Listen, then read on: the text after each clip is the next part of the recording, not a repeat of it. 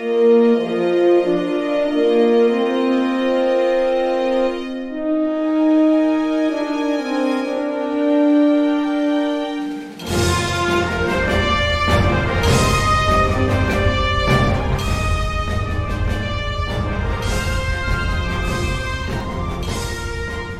Jim, I know I mentioned it in the last episode of Continuing Conversations, but today we're going to start out talking about what I think is one of the hottest trilogies out there right now. It's Star Trek Coda. Before we go in that, though, for people who are just joining us in this show, we want to introduce and invite you to Continuing Conversations. It's a podcast about Star Trek Adventures, RPG. And the purpose of this podcast is to talk about everything Star Trek Adventures. It includes latest releases, professionals, fans, game rules, mechanics, how to be a better GM, how to be a better player, discussing the wider Star Trek universe in relation to STA, which is why I mentioned Star Trek Coda today, answering your questions about the best RPG ever. I'm Michael Dismuke, freelance writer for the Star Trek Adventures RPG. I'm a contributor to Continuing Missions, the #1 fan site for the Star Trek Adventures game and Your Average Geek. And today we are here with the very friendly, very well-connected Jim Johnson. He's a writer, gamer, Star Trek Adventures project manager, popcorn lover, daddy, and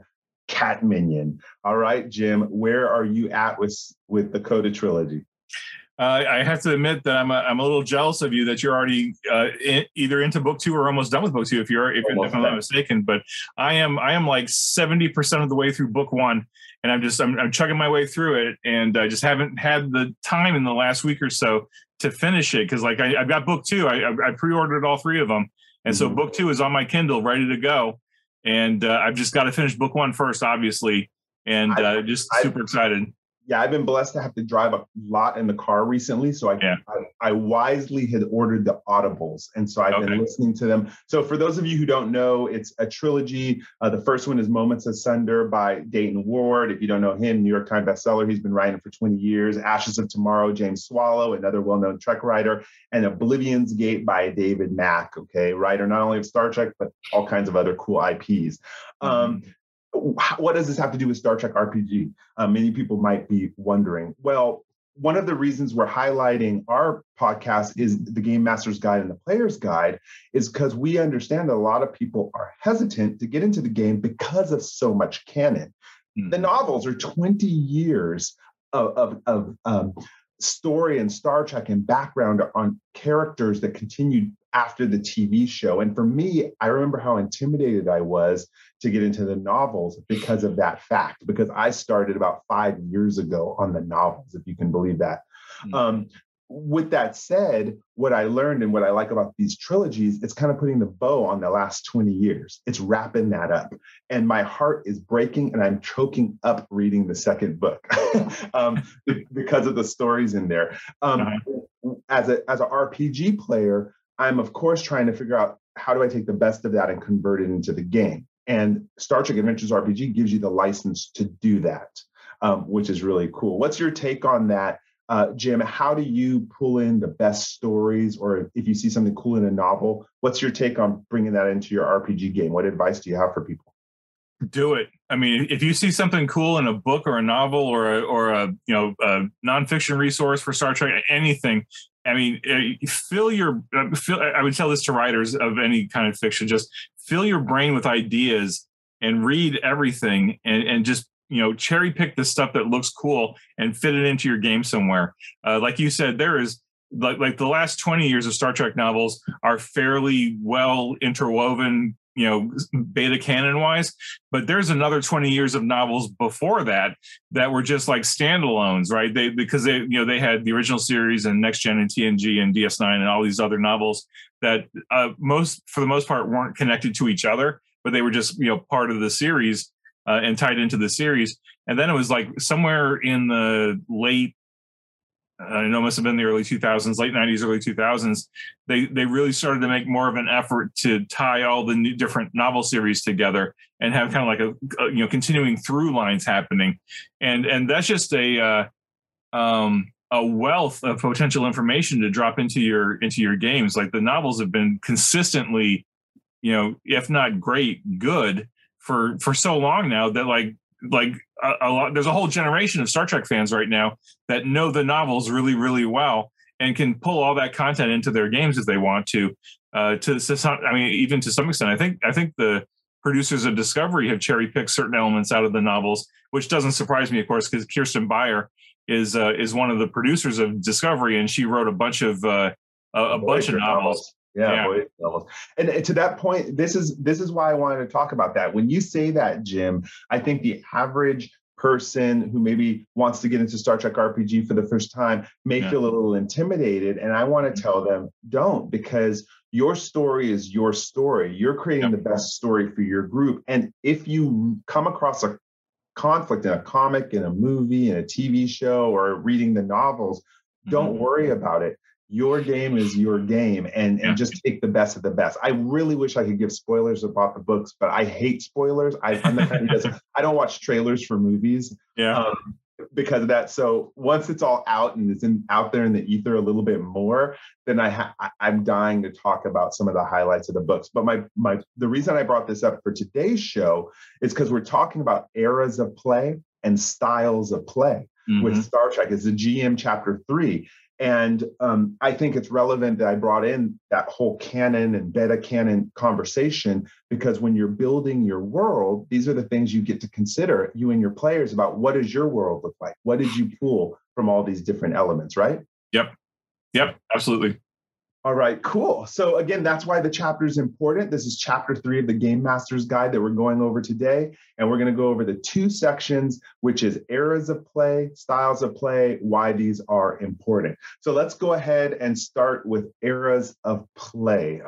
Love this chapter as a primer for the players. Talk to us, Jim, about what it does. Yeah, for sure. So first, I want to just say that this is the last chapter in both books that covers kind of the same ground, right? So like chapter 1, chapter 2, and chapter 3 of both the Player's Guide and the Game Master's Guide cover the same topics, even though they're from 2 different directions, right? So obviously the Player's Guide is focused on the players and like what you can do with that information from a player perspective. And then the Game Master Guide takes the same headings, the same same basic content, but orients it entirely toward the Game Master, right? And so with the eras of play chapter, what I wanted to do is like, if you look at Star Trek as a franchise, like on film anyway, it covers about 1,000 years, right, give or take, from like 2063 all the way to the 3100s in Discovery season 3 and season 4. And so we took that. I took that massive, chunk of time where it's likely the vast majority of Star Trek Adventures campaigns are probably going to be set, just because that's what we know, right? That's what we see on screen. That's what we're familiar with. Although I'm sure there'll be a group that will prove me wrong. And what I did is I took that 1,000 odd years and I chunked it out into 6 really broad eras of play, right? Kind of like based around series to some extent, based around key events, etc. And then we take each of those 6 big eras of play and then just give you a ton of information about what's happening in that era, who are your likely antagonists, what's happening with the Federation, and just to give players and game masters an opportunity to look at this enormous timeline of Star Trek stuff and say, where do we want to play our game? Because where you pick in the timeline is going to impact how your characters think and what your values are, and it'll impact what the game master can throw at you, generally speaking, right? Like, I mean, of course you can go off the rails if you want to, but like we're trying to set a baseline here. Right, and let's do that. Let's give them a highlight again. We're not going to read the whole book to you, but if you are listening to this or watching this, we want to let you know about the eras that you can choose if you want a lot of good canon material, stuff on TV to watch to back it up and give you a feel. Again, as Jim said, you can squeeze your timeline before, in between these eras, or after these eras. So let's start with the foundational years. This would be 2063 through 2199. I love one of the subheadings. It's been a long road. And anyone who knows why that song gets to that era. So Jim, what era is covered during the foundational years? What TV shows, I should say, cover that? Yeah, I mean, the primary one is Enterprise. You got a little bit of Star Trek First Contact, because you get to meet Zefram Cochrane. It gets the whole ball rolling, right? He launches the Phoenix. The Vulcans check him out. They come do First Contact. and then it's off to the races from there. The Vulcans get involved with Earth, and then you get all of Enterprise. And this is like and then Enterprise goes off and does their thing in Star Trek Enterprise with Captain Archer. They meet the Andorians, they meet the Tellarites, they meet the Xindi. All this stuff happens. Glad you mentioned that. Well, I know one of the first freelance projects you gave me was to cover the Enterprise era, and why I was thrilled with that. Some people, newbies coming to watch the show, don't really like Enterprise, and I tell them sit and get through to seasons 3 and season 4, because I fell in love with Andorians in this show. This was the show all about Andorians to me. So if you want to play the raw Andorians, you want to play the raw Tellarites, or if you want to play telepathic Aenir, which is a subset of the Andorians, this could be the time for you. Wouldn't you agree? I would agree, yeah, especially because this is one of the things I'm really excited about. Is we know that there's going to be a Aenir or Aenar, I'm not sure how it's pronounced, on Strange New Worlds. I didn't know that. Spoiler! Oh shoot! Sorry. I told you I don't like spoilers. I don't watch. Oh shoot! I'm sorry, Michael. Well, just erase that part of your brain. So now you messed me up, because now I'm wondering how's that possible. There was only like 1,000 left according to D. Candido's books, and then Chris. Well, let me switch. Let me move on, and we can forget about it.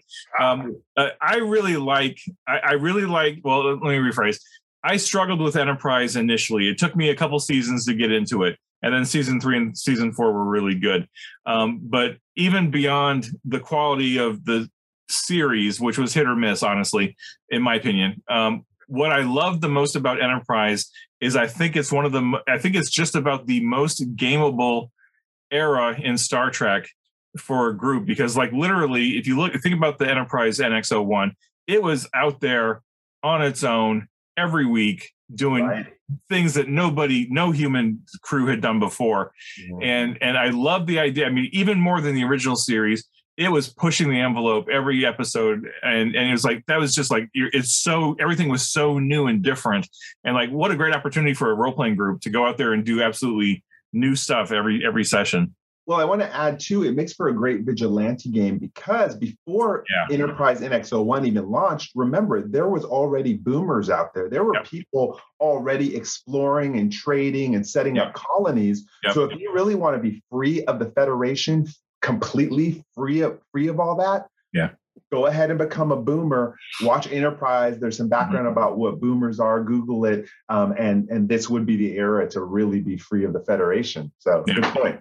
All right, we move now on to Federation and Empire. The range is 2200 to 2299. What TV shows and movies are going to educate me about that time period? Yeah, so this is, if you're looking at the timeline, this is the original series, the animated series, the first 2 seasons of Discovery, and then all the motion pictures, all the original series motion pictures, Star Trek 1 through Star Trek 6, and then the first chunk of Star Trek Generations, where you got Kirk and Scotty and Chekhov on the Enterprise B, that little 20-minute opening segment bit. This is just, this is where it all started, really, with the original series.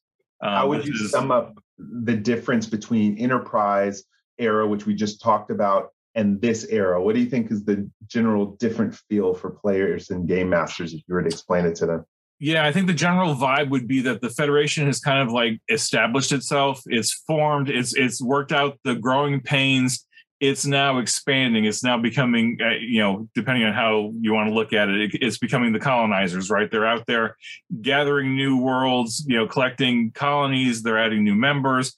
They're butting heads with the Klingon Empire, which is out there doing the exact same thing. The Romulans are kind of the mysterious folks behind the neutral zone getting involved, but it's primarily the Klingons and the Romulans. I'm sorry, the Klingons and the Federation. I mean, this is classic 60s Cold War here, right? It's the exactly. Soviet Union. I'm glad you mentioned that. Exactly. Yeah, it's the Soviet Union and the United States. They're both expanding rapidly, trying to gather up all the resources and butting heads every chance they get. Yeah, if anybody really wants to sum up and understand the Cold War reference to, not only can you watch the older episodes and any episodes that involve Kirk's crew versus Klingons, but Star Trek: The Undiscovered Country, one of my favorite movies of all time. Go into it realizing it's about America and Russia and the dropping of the Cold Wall. And then you'll be like, whoa, I didn't realize that's what the 60s Star Trek was about, and it was. And another thing I like about this era too that many people miss out on, because you have to tolerate, I personally like the animation, but some people don't want to tolerate 1960s, 1970s animation, is the animated series has a bunch of characters that were never on the original series because they didn't have the makeup and costume for that. But I always wonder what happened to those characters. So I love as a player, if you like the animated series, pick up those characters. I just had Walking Bear and Imbres in my most recent game, and the players loved it because I'm like, man, we didn't see that much of them. So that's a great era you could explore. And IDW Publishing, of course, has the comic book about year 5. Star Trek II, that Modiphius just came out with a new book about. So you could play that era with this too, right? This that era. Yeah. A lot of good stuff. Very popular era, but I would have to say the most popular era, correct me if I'm wrong, right now would be the Allies and Adversaries era of 2300 to 2379. What TV shows are that, and what's going on in the universe at that time? Yeah, and that's Next Gen, DS9, and Voyager, and all the Next Gen era movies. This is the one section of the Star Trek franchise, if you're looking at film stuff, that has just the most material. There's what, 714. There's 21 seasons plus movies worth of stuff in this era, and there's just so much material. I mean, that's why we set the default setting for the game in 2371, because there's just so much happening between DS9 and Next Gen and Voyager, disappearing and going off to the Delta Quadrant. There's just so much story here that we couldn't ignore it, because that's where so many people have grown up. I mean, I grew up on reruns of the original series, but like I was just starting college when Next Gen came out, and then I was growing up and becoming who I am, and like DS9 was a huge influence on that. Because DS9 really showed me that you can do something different with the Star Trek universe and still have it be Star Trek and relevant. So this section of the chapter is really hitting on everything that happens from the beginning of Next Gen all the way to the end of Nemesis. Yeah, I think I have to always tell my story. I grew up watching reruns like you because my dad's a diehard TOS fan, and I grew up watching the animated series on repeats. But I still remember the night me and my dad stayed home to watch the premiere on UPN of The Next Generation. And the part that got me was my dad's reaction. Like, we're back, and he thought it was so awesome. But what I remember about it is during the opening credits, when the rumbling starts because the Enterprise goes underneath, comes up from underneath, and my dad saw that people were walking in the windows. He lost it. He just lost it. And I'll never forget that feeling of, this is new, this is fresh. And it was just so classy at the time. Like, Starfleet had matured. It was a clean cut, good organization. It wasn't rough and tumble like Kirk. These were the polished, the best of the best. So if that's what you want to play, is just mankind at its best, I really feel that it's this time period. Don't you think so? Yeah, and I think you have to, in that respect, like at this point, like the Federation is so established, and so there's like 150 member worlds or whatever. But like, if you think of Patrick Stewart playing Picard as like, he's like the embodiment of everything that you want a Starfleet captain to be.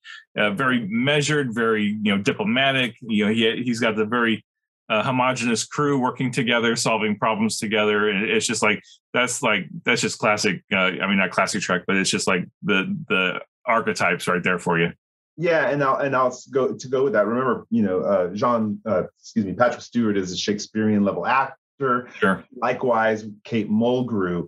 The actors of this time were coming off of stage and coming into Star Trek, and they brought this decorum with them that reflects this era. It's not like Kirk getting into brawls and kind of drinking whiskey on deck and stuff like that. This was a whole different type. And I tell my nieces and nephews when they're watching it, I said, first of all, forget that it's a TV show and view it as a stage play, because they love stage plays. Hamilton's brought stage plays back for this generation. I'm like, look at it like a stage play, and you won't expect all the flash. You'll watch the story, and that's what gets them into these. So if that's your favorite era, which is my favorite era, then this would be the section. All right. But then, of course, as humans tend to do, things start breaking apart. So we move on. We move on into post-war and Reconstruction, 2380 to 2399. Talk to us about the shows and what the feel is of this generation. Yeah, and so for the longest time, this era, like post Nemesis, there was really nothing other than the novels, right? The novels eventually went into 2380 and beyond, and so you could use the novels as kind of a basis for like what was happening. But once Picard came out, Picard was set in 2399, and finally we got some sort of story that took place after Nemesis. Like what happens next? And they jumped it ahead 20 years, but now Lower Decks is out, and now Lower Decks is starting to kind of like fill in that space as well. Although so far, we just finished watching season 2 of Lower Decks. They're not really carrying the geopolitical feel like Next Gen and DS9 really, especially DS9, right? Of course, with the Dominion War, really changed the political landscape of the Alpha and Beta quadrants, and we've never really seen the fallout of that. But so what Lower Decks is showing us is that there doesn't seem to have been much of a fallout. Everything kind of went back to normal because we haven't seen the Romulans yet. We've kind of seen they kind of hinted at something going on here with the Klingons and the Pakleds at the end of season 2. No spoilers or anything, but I'm curious to see where they go with that in season 3.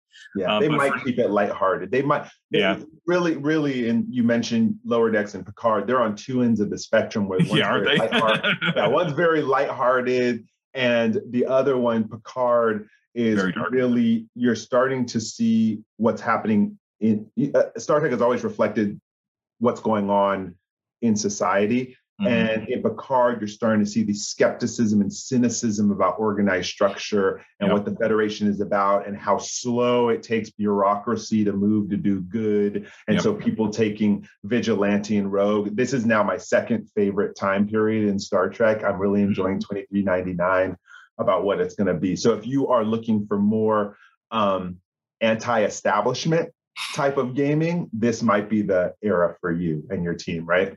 Yeah. And I'd also add that Star Trek Picard is kind of a first for Star Trek in that it's telling, like, there's a lot of stuff going on, but at its heart is a very, very personal story.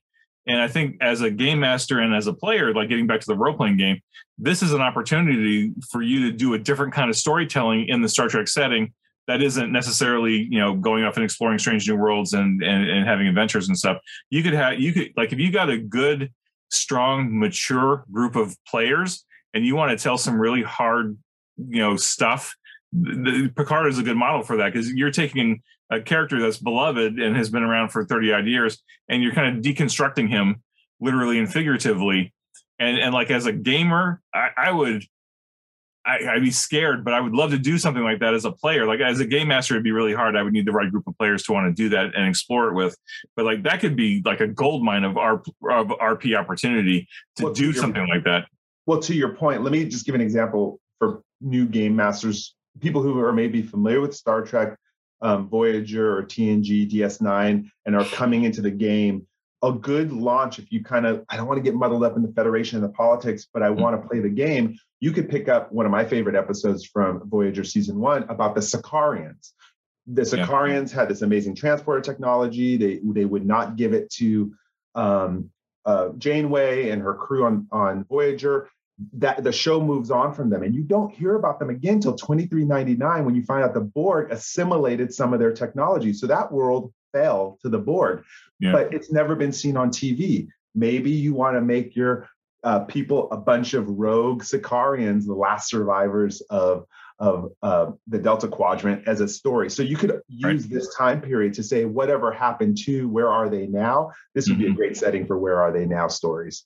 Yeah, absolutely. Cool. All right. Then we move to this weird, obscure time period, which of course time travel always is. It's the temporal Cold War that lands somewhere within the 27th century and other time frames. Where did we pull this era from?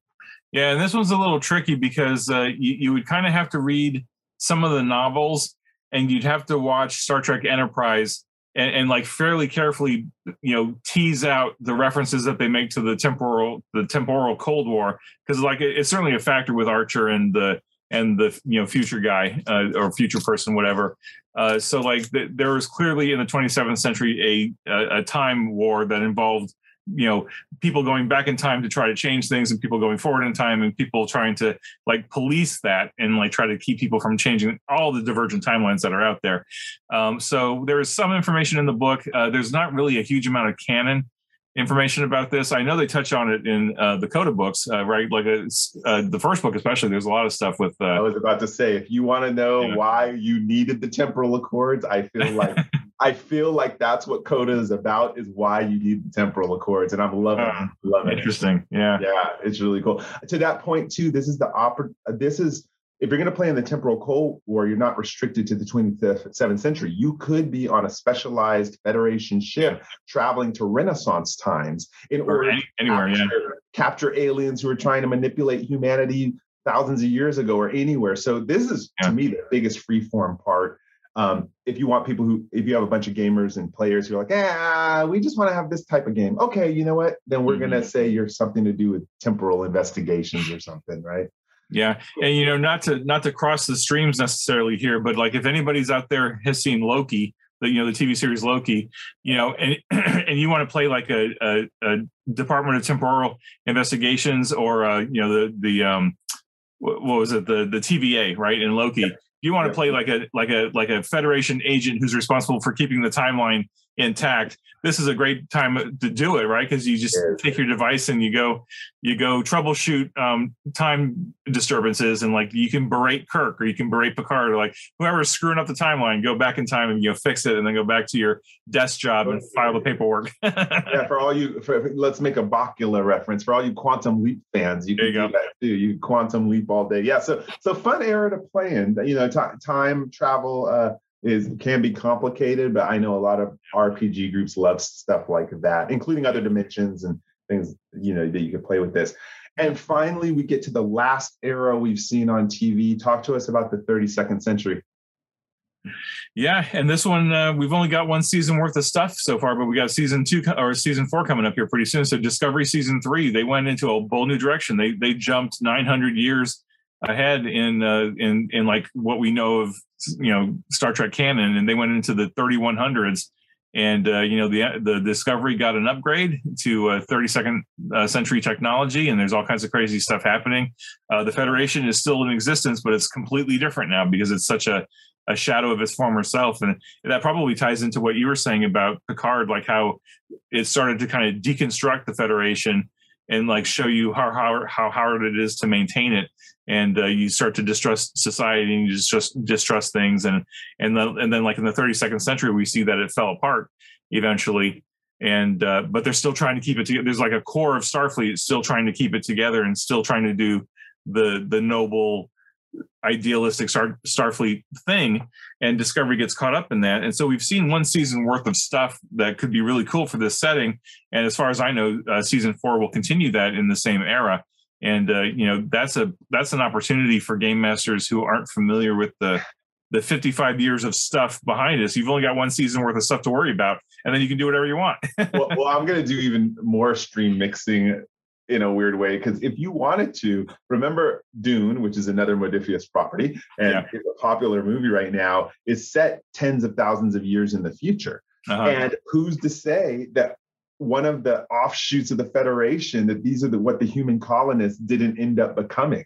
So you can get really creative with the future, and mix a little Star Trek with a little bit of Dune, get two real good properties together. You get a lot of satisfaction if your players want a variety of types of games. Sure. That's how creative you can get with Star Trek Adventures, right?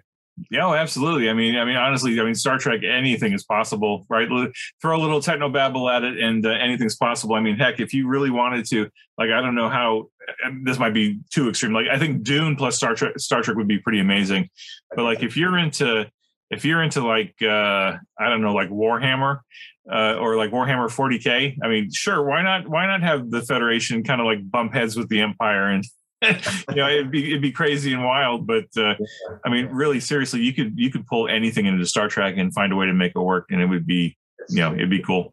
That's the fun of RPG. I don't know if you saw it, but they had a Avengers in-game YouTube thing where the scene where, Doc Strange starts calling all the heroes, and he starts calling all the heroes. He even calls like Rambo and Sigourney Weaver from Alien and Back to the Future and Ghostbusters. Sure. Did you see that? Yeah. It was hilarious. And I was like, I was like, I wish I could see this movie. Mm-hmm. So, all right. So, wow, Jim, we've only talked about half of the section of chapter 3 so far. It's a lot. Yeah. There's so much gold there. And now we're going to go to some more gold about styles of play. Okay, I have to admit, I like this chapter a little bit because I wrote a lot of it along with Fred Love, this section. Talk to us about the purpose of the styles of play section. Yeah. So like if you're a game master in a group of players and you're thinking about Star Trek and like what kind of a game do you want to play? What kind of campaign do you want to run? You got a couple overlays you need to think about. Like one overlay is like, what polity are you? Are you Starfleet? Are you the Klingon Empire? Are you the Romulans? Like what militaristic body are you playing, right? So that's one layer to think about, because that's going to influence what ships you have and what you're doing and like some of the tone of your game.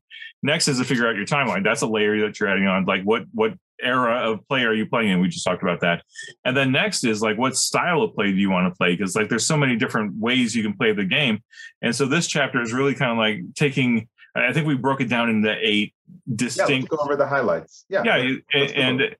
So this is just another overlay to think about. And the first one, I'll just jump into it here, is the Admiralty style of play. And we touched on this in the command source book.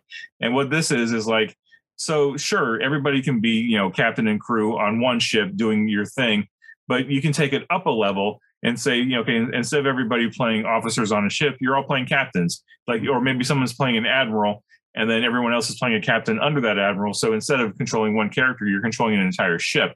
And that just changes the scope of your storytelling, so that instead of just talking about one ship, you're talking about maybe a whole sector of space or maybe a whole region of space, where the scope of it's just gotten bigger as far as the stuff that you're responsible for.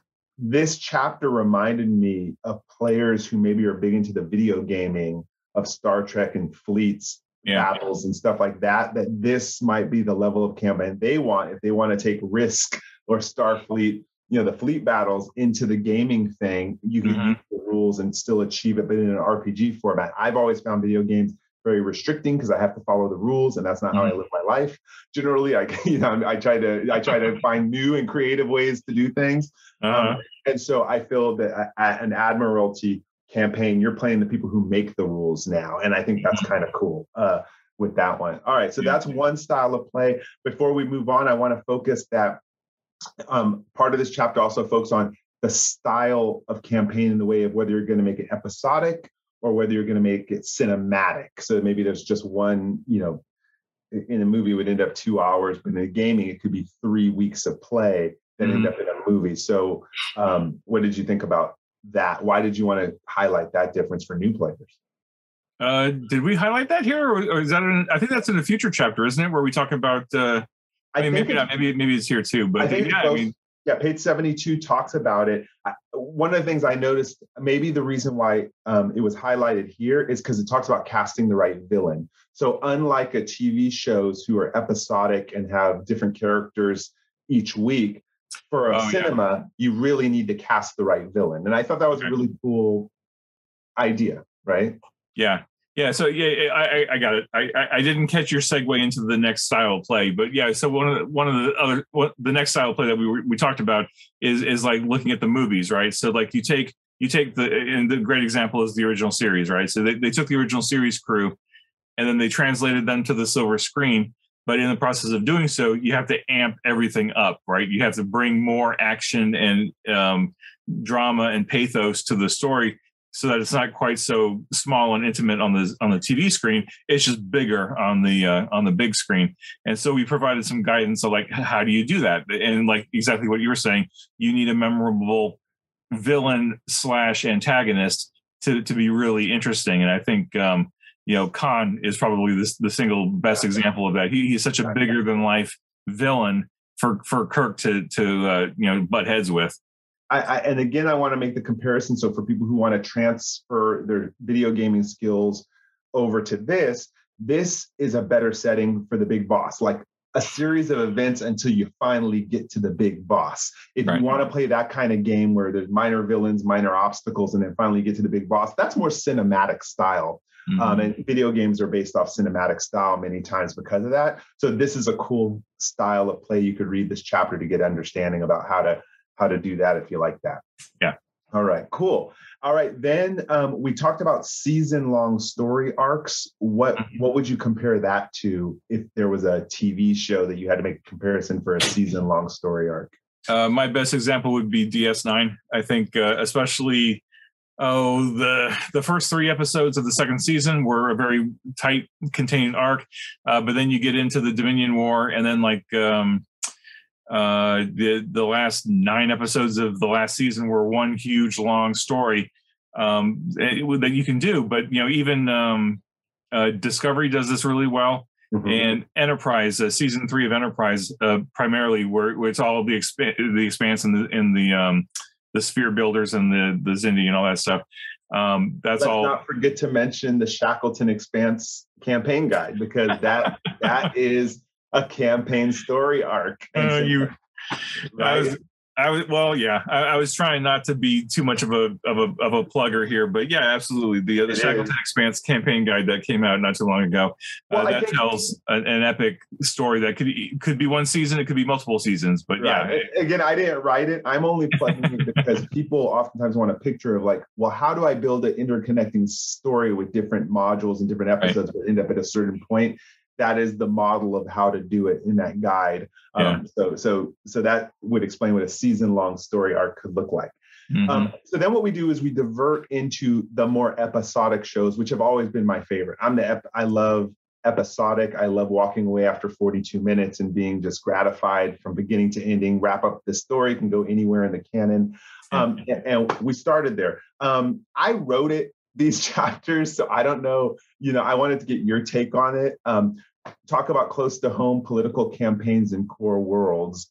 How does that differentiate from other type of shows that you may watch? I can't ask a question again because I'm so I feel like I should be asking you the question since you asked me the questions. Let's flip it. Go ahead. Yeah, flip it. So you've never talked about it outside of this. Was it you or Fred who wrote this one? It was you, wasn't it? I wrote this. I think this to the end of the chapter. Yep. Yeah. So what was your model for the close to home campaigns there, Michael? Sure. So that would have been the next generation. So the next generation, that means that the ship is flying within the center of the Federation. You could be going from this planet one day to deliver supplies to a rescue mission the next day to courting an ambassador back on planet Earth in the next week. And so this was really about you're in that clean-cut Picard level world of anything could happen. A lot of family, a lot of friends, people you used to go to the academy with, Risa pleasure planets, things like that. This is this setting here, which most people are familiar with the next generation. Yep, and I'll add all great stuff. I'll add that for those fans and gamers and players who are really familiar with next gen DS9, playing a close to home game means it's going to feel familiar, right? You're going to have all the alien species that you saw on screen are going to be available to you. You got the Klingons, you got the Romulans, you got the Cardassians, you've got Ferengi. You got familiar guest stars that you can drop into your campaigns and into your episodes. You don't have to, as a game master, you don't necessarily have to work real hard to create new species or new situations or new aliens. You can just just drop them right into what is familiar and go with it. I want to add one more thing, Michael, and that's you can get really political with this because you are in the Alpha and Beta quadrant and you're in all this familiar stuff. And again, Next Gen is a great model for that because Picard, even as clean cut as he was, he became the arbiter of succession for the Klingon Empire. And that had a huge ramifications for the whole franchise all the way through DS9, where, Worf finally, killed Gowron. And gave the chancellorship over to Martok, right? So that the fact that Picard was a key component of that is something that you could use as a model for your game group. If your captain wanted to do something that monumental too, there's an opportunity to do that. There's precedent for it, right? So you could, because you're playing a close to home game, and you're able to interact with all these well-known species and worlds and stuff. That's just an opportunity to really dig down into it. Yep, and again, it's a very also, if you're playing a more humorous, lighthearted game, Lower Decks would be right in here. They're making Second Contact, which I think is totally hilarious. So after the hard work is done by Picard and his crew, you're the cleanup crew. So again, you could have a "Where are they now?" type of mission with this. Yeah. Yeah. Cool. Yeah. All right. Are you still going to flip it on me for a while? Yeah, sure. So I think because you wrote deep space exploration missions too, didn't you? I did. And again, this would be similar to Star Trek Enterprise, because again, you're on your own. Jim already talked about that, or Star Trek, the original series. And these are ones. Now, one of the funnest parts I had writing this, Jim, was it starts on page 80, and it's page 80 and 81. But I had to close my eyes and think, okay, there's nothing ahead of you. You have no support. Starfleet's behind you. And I'm just trailblazing like Stanley and Livingston years ago, and you don't know what you're going to hit and what's that like. And on page 80 and 81, I had so much fun talking about how sensors on a starship work as you start from long range and you get closer. But what really got me, I really extrapolated close range tasks, because I was like, okay, what's it like on the ship once you get into a new star system and there's 4 planetoids and some asteroid belts? What does everyone do? You don't see this a lot in Star Trek, but what about, all the shuttles probably take off. People start saying scientists are vying for resources and shuttles and equipment and personnel. And inside that ship must be so exciting as all these scientists come back to the ship and just start studying what they find and cataloging it before they move on deeper into space. Yeah. And then occasionally you end up at a star system and there's a new life form. And that just creates a whole new hubbub. Are they sentient? Are they not? And this really excited me. If you're into that type of gaming, this explains what it's like to have a deep space game. Mm-hmm. So let me ask you this then, Michael, given all of that, and I am pretty sure of the timeline. I think you wrote this chapter before you read the Shackleton Expanse campaign guide. Yes. So having written this and knowing what you know about deep space exploration games, how would you apply all of this great stuff to taking the Shackleton Expanse, which is literally a deep space exploration game, right? Yeah. I mean, that is it to a T. So tell me a little bit how in your game master brain, because I know you've been thinking about this a lot. I just want you to share it with the audience. How would you take these concepts that you wrote in the Game Master Guide and apply it to running something like the Shackleton Expanse? Sure. So right away, when you asked me that question, the first thing I envisioned is from the Shackleton Expanse Guide, the map that was done. There was a map of the Shackleton Expanse. And right away, I thought, okay, my crew's out there by themselves. Where are they starting? What direction are they heading? And what are they hitting on the way there? And that's where then, as we go in those directions and we see different planetary bodies, different star systems, I then take those modules from the Shackleton Expanse and say, okay, this is when they're meeting them. This is when they're meeting them. And I kind of lay it out mentally like that. Mm-hmm. And so you could do that. You could pick any of the modules, or if you're creating your own stories, get a star map. Go get, I have that star map from Star Trek over here with the whole galaxy, and there's areas of unexplored. And it's so fun when you get with your players and you lay it out and say, what direction do you want to go in? And then you just take all the modules, the ones produced from Modiphius.net or mission briefs, and just lay them out. And that's what they're going to discover. Some people even, I've seen some game masters give a grid of the star system, and they let the player, they plant the adventures. They don't tell them what they are. And depending on the player's random selection of where to go, that's the adventure they're going to end up playing. And I think that's kind of cool too. That emulates that deep space exploration feel. Very cool. Yeah. Very cool. All right. So then, and just continue the theme here. I think you wrote Far From Home, right? That's the next. I did. Yeah. So tell us about what's your model here for Far From Home games. Near and dear to my heart, this is Star Trek Voyager. This is, you thought you had backup and now you're on your own. And now you have to make ethical choices about the kind of people you and your crew are. You no longer have the Federation's protection or backing. Are you still a believer in the Prime Directive, or are you going to go rogue? And this one is the most tragic one. This one breaks my heart because like we saw in Star Trek Voyager, you get down to the raw of each and every human on that crew, or not human, excuse me, each and every creature on that crew.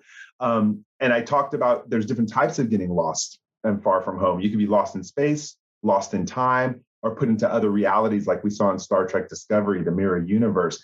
And I think my favorite thing about, again, the Far From Home games is it really calls in the ethics, morality, and belief systems of a crew. Mm-hmm. This is tough. It's a really tough place to be. And the game that I play, we're actually 13.7 million light years away in the Centaurus A galaxy. So I said, I'm pushing it even further. I'm taking it to another galaxy. And I have to say, it's been the most rewarding GMing experience of my life. And the players, I'm blessed with some of the best players. Yeah. Nice. Yeah. And I'll just give you an anecdote. When I was reading the manuscript that you sent in for this, I was really touched by this chapter, or this section of the chapter, because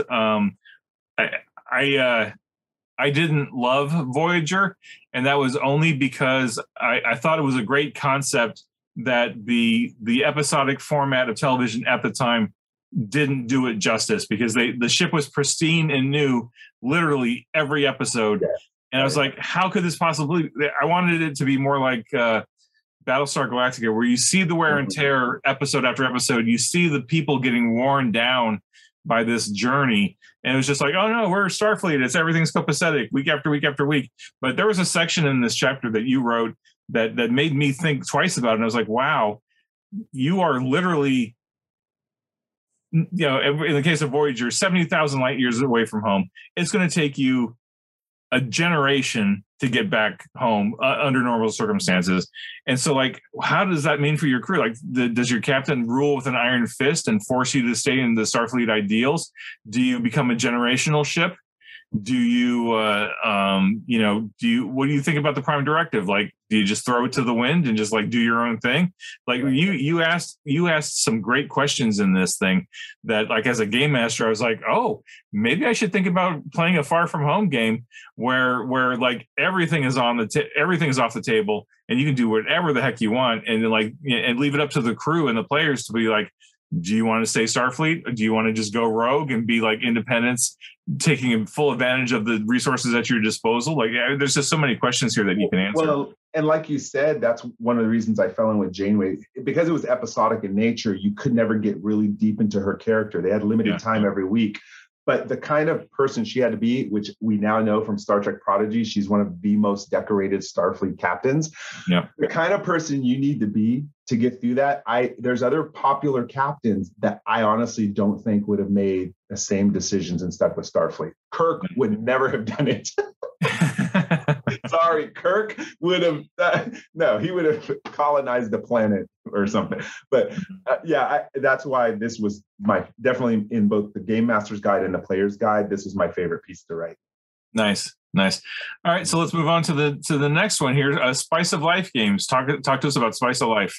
Sure. So Spice of Life is not too different from playing within the Federation area. Actually, you know what? I'm going to correct myself just in case I'm wrong. The close to home political campaigns and core worlds, I just got it mixed up. I think that was Fred who wrote that, and I just talked about it. So I love giving credit where credit's due.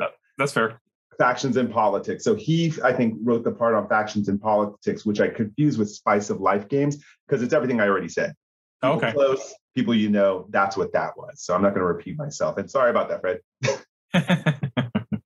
Hopefully he'll forgive us. And he wrote the next part too, just so we know. So let's talk about station-based games. I'll go ahead and take the questioning back. So what's the big difference between being in a ship and being in a station, Jim?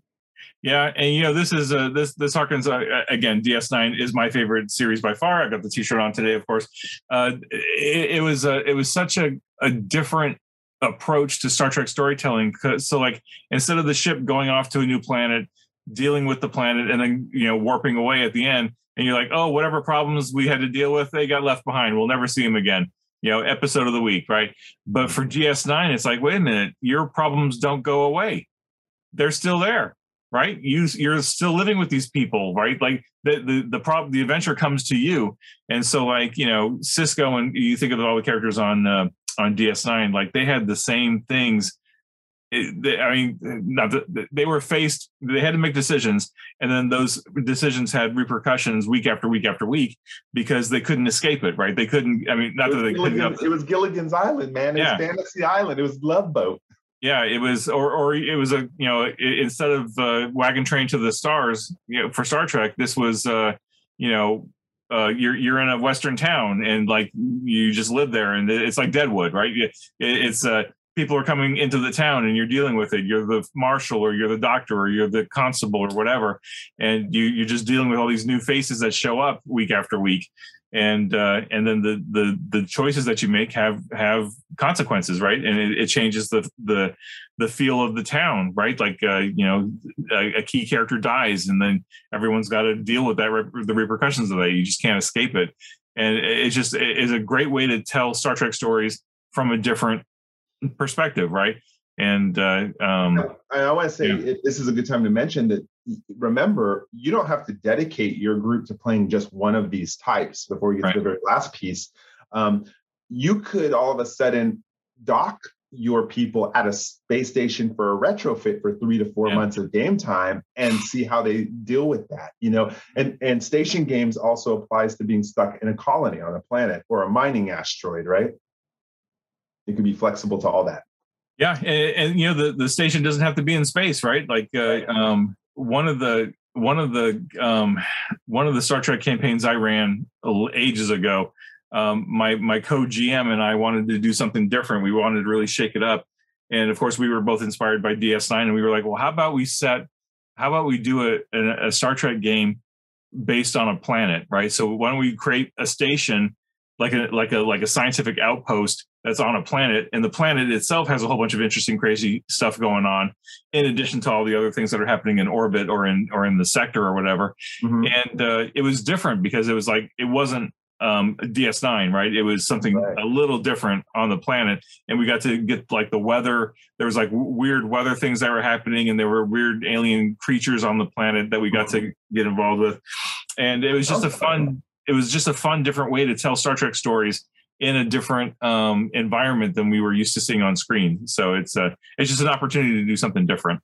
Yeah, back in the day, me and my dad, when we were watching Deep Space Nine, dreamed that somehow Deep Space Nine would end up in the wormhole, and that would be where the station ends up in the show. We dreamt about that. That would have been so cool.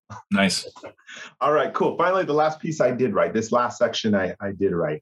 Yep. So unsanctioned missions. Talk to us about. I can guess where you're going with this, but tell me all about what your thoughts are on running a unsanctioned mission type of story time. Well, I wrote it in the first intro paragraph. I'll just read it. The crew of the Enterprise, led by James Kirk, defies Starfleet orders, busts out of space dock, and returns to the Genesis planet to rescue Spock. Or Worf resigns his Starfleet commission to join the Klingon Defense Force. Or Jean-Luc Picard assembles a ragtag band to unravel the mystery of the Zhat Vash. So these are all the rule breakers. Or maybe it's people who never joined Starfleet because they don't believe in the mission, and they're running vigilante runs. Maybe they're the drug runners, if you want to play that kind of game. Maybe they have illegal tech. Maybe they're out there, mad at the bureaucracy because it moves too slow, and they got some people, powerful connections, and they can blow stuff up too, and always run under the radar. So I really wrote this inspired by Picard, that's for sure. I'm also happy to see that this could also be included with like Star Trek Prodigy, because they're not Starfleet. We don't know what they're going to do with that. But this is really for the players too, who just want to be like, forget it, I'm doing what I want to do. I have a bunch of Han Solo types, sorry to borrow from another franchise, who want to play a game, pew pew kind of game. That's what I wrote that for. Yep. And I would add that you could also easily do a Maquis type of campaign in this kind of milieu. And then I guess as long as we're shamelessly plugging other products, I want to make sure that folks know that like the Player's Guide is really going to, and I'm not trying to sensationalize it, but I think the Player's Guide, the content of the Player's Guide is going to blow the doors off of what you can do in Star Trek Adventures simply by the fact that we're adding character roles for non-Starfleet, non-Klingon species. So like if you wanted to play any type of character that goes into that Han Solo spirit, or or even like what we see on DS9 and Voyager, where you've got Bajoran militia and unaligned militia, and you've got a tailor, you've got a bartender, you've got religious figures, you've got Neelix, independent merchant, independent trader, whatever. All these different character types that you see on Star Trek that are not Starfleet or not Klingon. You can create that ragtag group of misfits, like a civilian doctor, or whatever. Yeah, and they need a motivation together. Yeah, and they need a motivation. So I remember when I was writing this chapter, I was like, well, what's going to motivate someone to leave the creature comforts of the Federation to go live on the outskirts, the fringes? And so some of the things I put, maybe, you owe someone a debt. You're a vigilante. I mentioned some of the illegal activities you may be part of, or maybe it's espionage. Maybe you are Federation, but they've tucked you away to break down like a criminal ring or something. Maybe you're working for Section 31. And then I ended up thinking like, okay, you're on your own. Where do you get resources from? And so there's guidance about you better establish some contacts. You better figure out how to get some starships if you don't own one. And then weapons and technology would be a huge part. So I put some guidance in there so you could build the campaign and maybe make it logical of how you're working in this huge universe. Yeah, that's awesome. That's awesome. And I think when I was reading your section here, because I was editing the player's guide at the same time, I was just really excited at seeing this, the unsanctioned missions concept, coupled with all the new player options we were providing in the player's guide, and just imagining like, what is the Star Trek Adventures game, core out there in the world going to do with this once they get their hands on it? Because like literally, if somebody wanted to do like Firefly in the Star Trek setting, or really Traveler, or any science fiction property out there, if you wanted to adapt that and put it into the Star Trek setting, you have the tools to do it now, which is so cool. I can't wait to see what people do with it. I would love to see people, we talk about Session Zero. Imagine if people's Session Zero was an entire season where they are ragtag until they get brought into Starfleet for some impetus. And now you have a Maquis kind of view back onto Voyager, So there's a lot of ways you could really, man, me and you were writers. We could piece out every type and make an epic, TV show. And again, that was the point as we're talking about Chapter 3, eras of play. What time do you want your people in, or all over time? And styles of play. There's a wealth of information in these 2 chapters. I think this is probably going to be 2 sections. I think this is probably one of my favorite chapters to share with people too, when I'm introducing them to the game. Yeah. All right, cool. So that's where we are. Jim, remind people if they have questions, how to get in contact with you, and where they can find the products if they want to start playing Star Trek Adventures today. Yeah, sure thing. So if you want to check out any of these products, head over to Modiphius.net or Modiphius.us, depending on where you are in the world. Of course, buy from your friendly local game store. Modiphius respects the brick and mortars program, so no matter where you buy the physical products, reach out to support at Modiphius, and they'll get you hooked up with the PDFs of all the physical products for free. You can reach me at email at jim@modiphius.com, or you can find me on social media for this game everywhere: Twitter, Reddit, Discord, Facebook groups, whatever. I'm not hard to find. Especially if you're into Star Trek Adventures, you can find me. Send me questions, and we'll answer the questions here on the show if we can. And if not, we'll try to answer them one way or another. But that's where to reach me. And Michael, how about you? Where can they find you? I'm on Continuing Missions, of course. You can find me there, but I'm also on the Facebook, Reddit, Discord groups. My code name is Game Masters usually, or Michael Dismuke. Just look for that. You'll find me there. Always happy to talk Star Trek Adventures. Did we want to plug your favorite game shop? My favorite game store closed about 6 years ago. So pour one out for the Game Parlor in Chantilly, Virginia. They were my favorite place for years and years and years. I just, by virtue of where I am right now, I don't have a local game store, friendly or otherwise. So I do most of my game ordering online now. So I'll be looking for one, but hope springs eternal that a new one opens up someday.